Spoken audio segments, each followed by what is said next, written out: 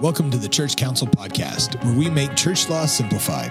I want to help your ministry improve its legal foundation to protect the ministers, ministry, and mission of your church.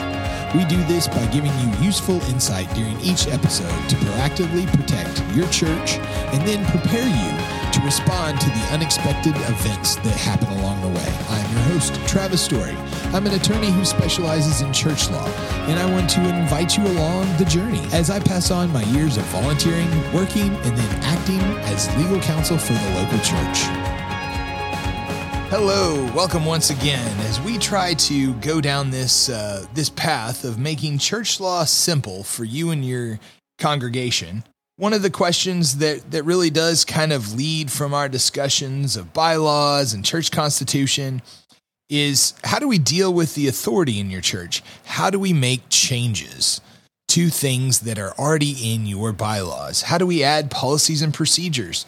How do we really secure your church so that it is built on a firm foundation within your legal documents?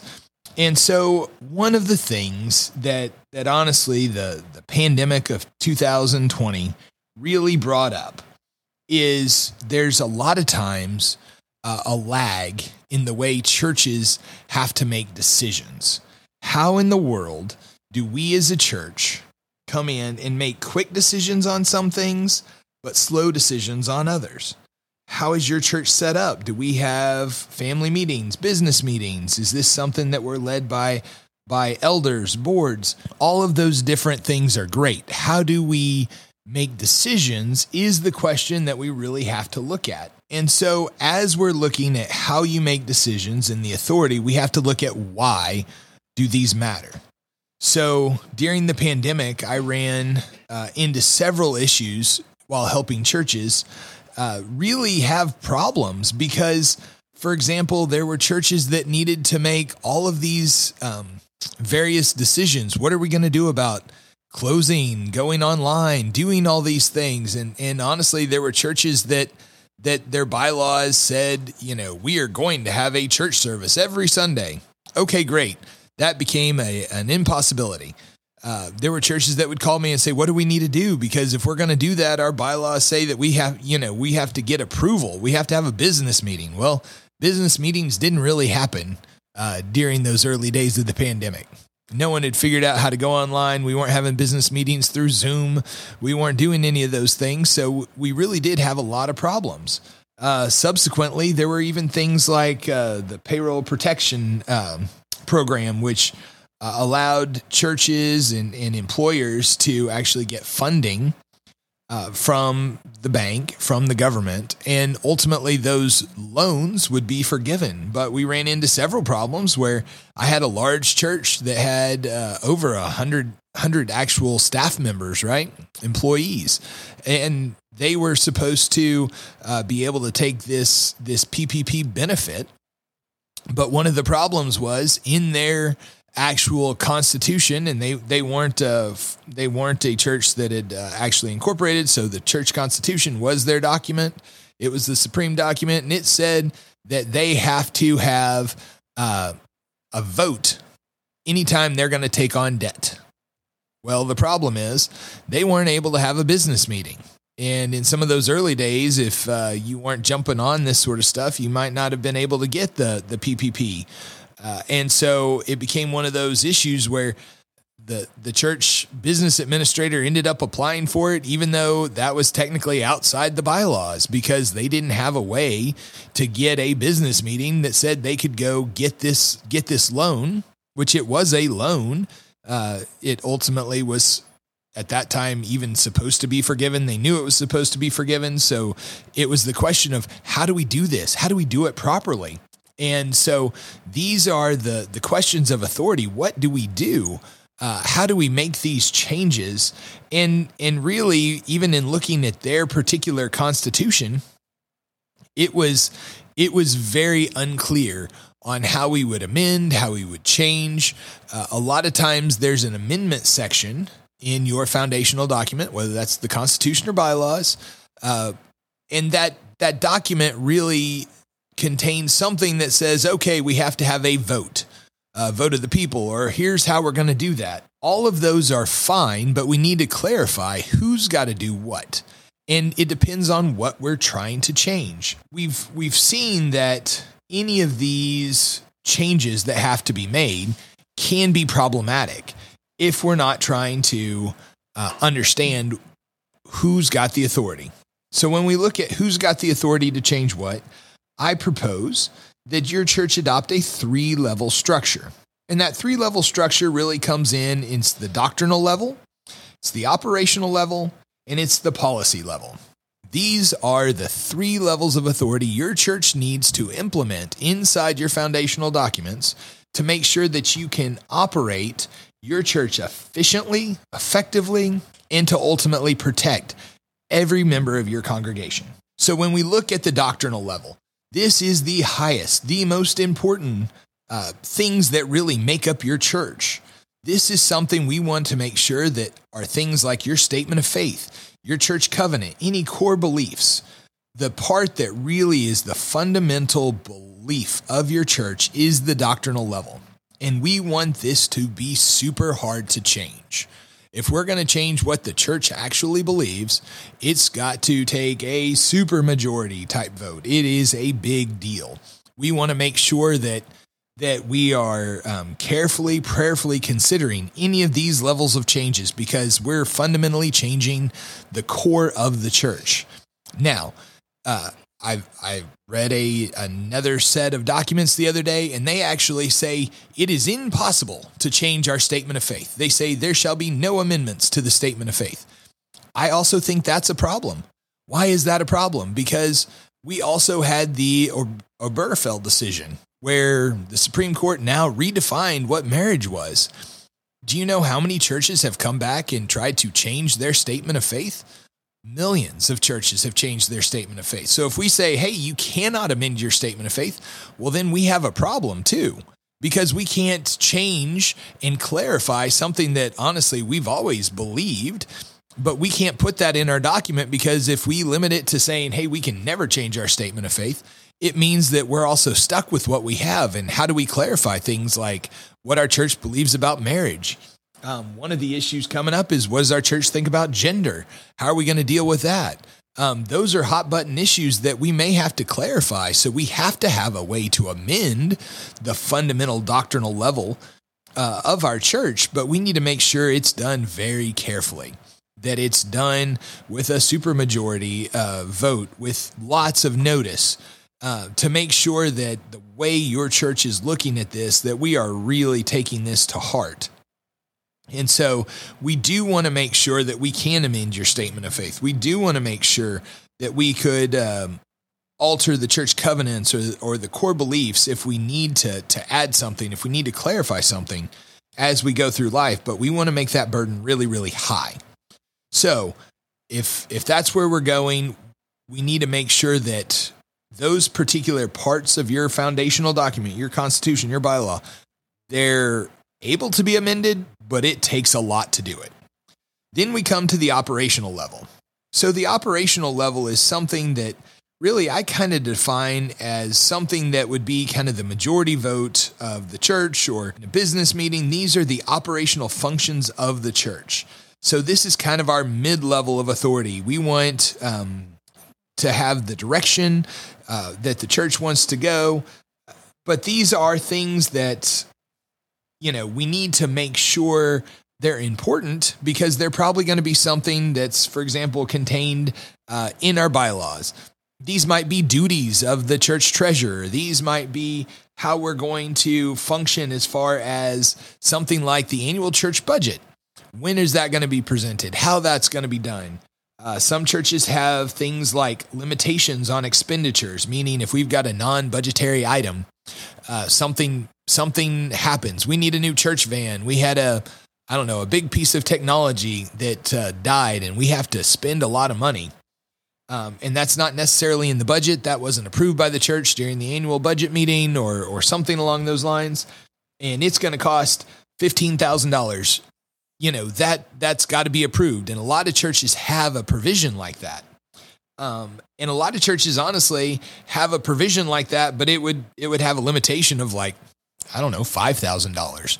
And that's a big amount of money if you're a little church. But what happens when your little church from 1980s is now a bigger church, and you now can run across needing to spend $5,000 really easily, but that's also not a big percentage of the budget. So we need to increase that limit so that you can function, so that you're not having to get every little thing approved when that's not maybe that big a deal anymore. These are the operational levels of authority that we need to be able to amend. And depending on how your church is set up, this is typically a 50% plus one approval of the church body, something like that, kind of like you're going to approve the annual budget. These are something we need to make sure that a lot of the provisions that are contained in your bylaws are kind of subject to. These can vary church to church, kind of because we deal with different sizes. What is this going to take? If it's not a doctrinal level, if it's not a core belief of the church, but it's an operational level belief, then this is going to be something that we're not going to have to give as much notice to. For example, if we're going to have a business meeting, a family meeting, if our church is elder-led, that's going to take just a majority of those elders to do that. So whatever those issues are at that operational level, that's really what we're talking about here. How do we make that where it does still take, it's a serious change, but we're not having to rally all the troops and make sure that everybody's fully on board like we would if it's a doctrinal level. And then here's the next level, which is the policy level of authority. And honestly, there are very few churches that actually contain this part. And this is a big deal because this needs to be our policies and procedures. So we're not talking about the doctrinal statement of the church. We're not talking about even the operational part mostly. What we're talking about are the day-to-day policies and procedures. How are we going to protect the church? Kind of like I said, this is one of those issues that we really had during COVID. What happens when we're going to change policies and procedures of the church? We need to put in a new COVID policy, and we're going to say, hey, we're all coming back to church, but we're only going to sit every other row, or we're going to do this, or we're going to do that.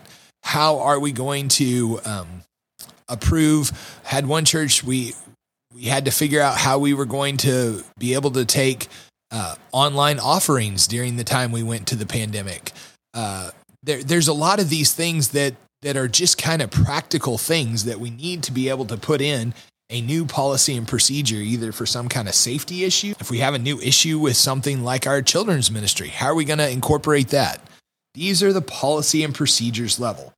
So the two things that we need to make sure is, one, that we're even incorporating our policies and procedures in our foundational documents. So that's going to be an example of an operational level decision that we would need to make. So we would want to include in our bylaws or in our constitution that the church can have various policies and procedures. Most churches have some policies and procedures. They ought to emanate their authority from your foundational document, your church constitution, your bylaws. So if you don't have that, that's actually an operational level of authority that we need to include in your foundational documents. But once we have that, we need a process for you to be able to amend or add policies and procedures. And most churches just don't have that. So when we have something that says, hey, the church will adopt separate policies and procedures, which will be incorporated into the bylaws, and those will take a process. And that process typically looks like either the pastor, the deacons, the elders, somebody who's really already being entrusted with the church to help run the church on the day-to-day is going to raise the policy and procedure. It's going to go through a deliberative body who's going to review the policies and procedures and ultimately vote. But this would not necessarily have to wait or take the time to have a formal church meeting, a business meeting, a family meeting, something along those lines. And so this is going to be something that you're going to need, because if we need to put in some kind of new policy or procedure, you're going to need to do that a lot of times fast. So we need to be able to do that without having to actually schedule a business meeting or something along those lines. So once we look at these three levels of authority, we have to decide what's going to fall where. We have to make sure that each of our paragraphs inside our bylaws or our constitution are clearly marked with what is the necessary process to amend these provisions. All of these decisions are not equal, and we need to take that into account. We need to make sure that the church understands what they're doing and that the church is the one implementing, for example, the policies and procedures provision that allows and sets up the process for the pastor and the elders or the deacons to actually make the amendments. But we need to make sure that there is a group that can actually accomplish these tasks once that initial vote is taken. So, what can you do if you want to implement this within your church? Well, the first step is to look at the policies and procedures you have. If you've already got policies and procedures, how do those actually get incorporated into your foundational documents? If we don't have a provision or something that already includes the policies and procedures, we need to make sure that that happens. And then second, we need to make sure that we have the three levels of authority clearly spelled out in our foundational documents. So we want to make sure that we know which parts of, let's say, your bylaws are going to take a supermajority with a lot more notice. Those would be your doctrinal levels. If it's going to be an operational level change, we need to decide what kind of authority that takes, how much notice you have to give the church, and how that's going to be decided. And then finally, inside that operational level authority, we need to include a section that clearly delineates and tells us how we're going to make and change any of the policy levels of authority. And those are going to be something that we're going to clearly communicate to everybody how those would happen. We're going to communicate how those would get disseminated to the church, whether that's posting it on a website, whether that's an email. Church, we've now adopted this policy and procedure, and those could be for a variety of different things. This could be adopting a new policy for your children's ministry. A popular one that I will talk about later, but I always say one of the best policies to both increase the number of workers you can have in your kids' ministry and also is good for your kids is to make the rule that dads, males, don't change diapers in the kids' ministry. And you know what? All the guys who work in the kids' ministry say amen, and they will come and they will help you because they know they don't have to change diapers. So that would be an example of something for kids' protection that we could adopt that policy. That would be maybe brought by the pastor, brought to the elders, the deacons, however your church is structured already. They would then review that. They would make any changes, and ultimately they would vote and they would adopt that policy. Once that policy is in place, it is then incorporated through the provision in your constitution or bylaws, and it becomes an effective policy and procedure of the church. So once that's done, then we want to make sure that there is a process if some of those need to be amended further. And all of those can be spelled out inside your bylaws. So when we look at these types of authority, these type of decisions, the goal and the point is to make sure that your church is set up to accomplish any of these things which we don't necessarily see coming forward right now.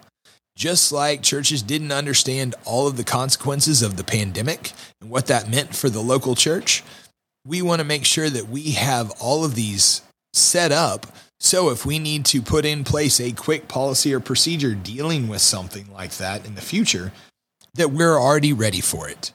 And once we've done that, we know that our church is more secure, that our foundation is firm, and that allows you to effectively continue to build your ministry from a safe position. Thank you so much for joining us today. I hope that this levels of authority has been helpful, and I hope that you're able to put that in place.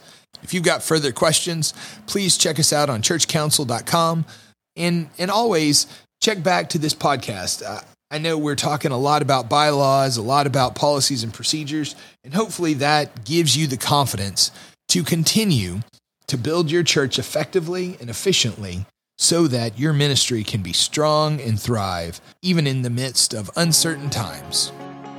Thank you so much for listening to the Church Council Podcast, your trusted source as related to church law. I've been your host, Travis Story, and I truly hope that the practical takeaways from today is something that will bless and protect your church. If you need more information, visit us at churchcouncil.com. We can provide you additional information and assistance if your church is in need of legal counsel.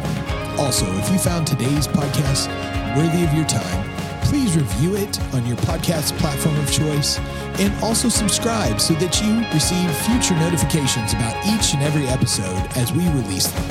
Until next time, keep serving and protecting your ministry.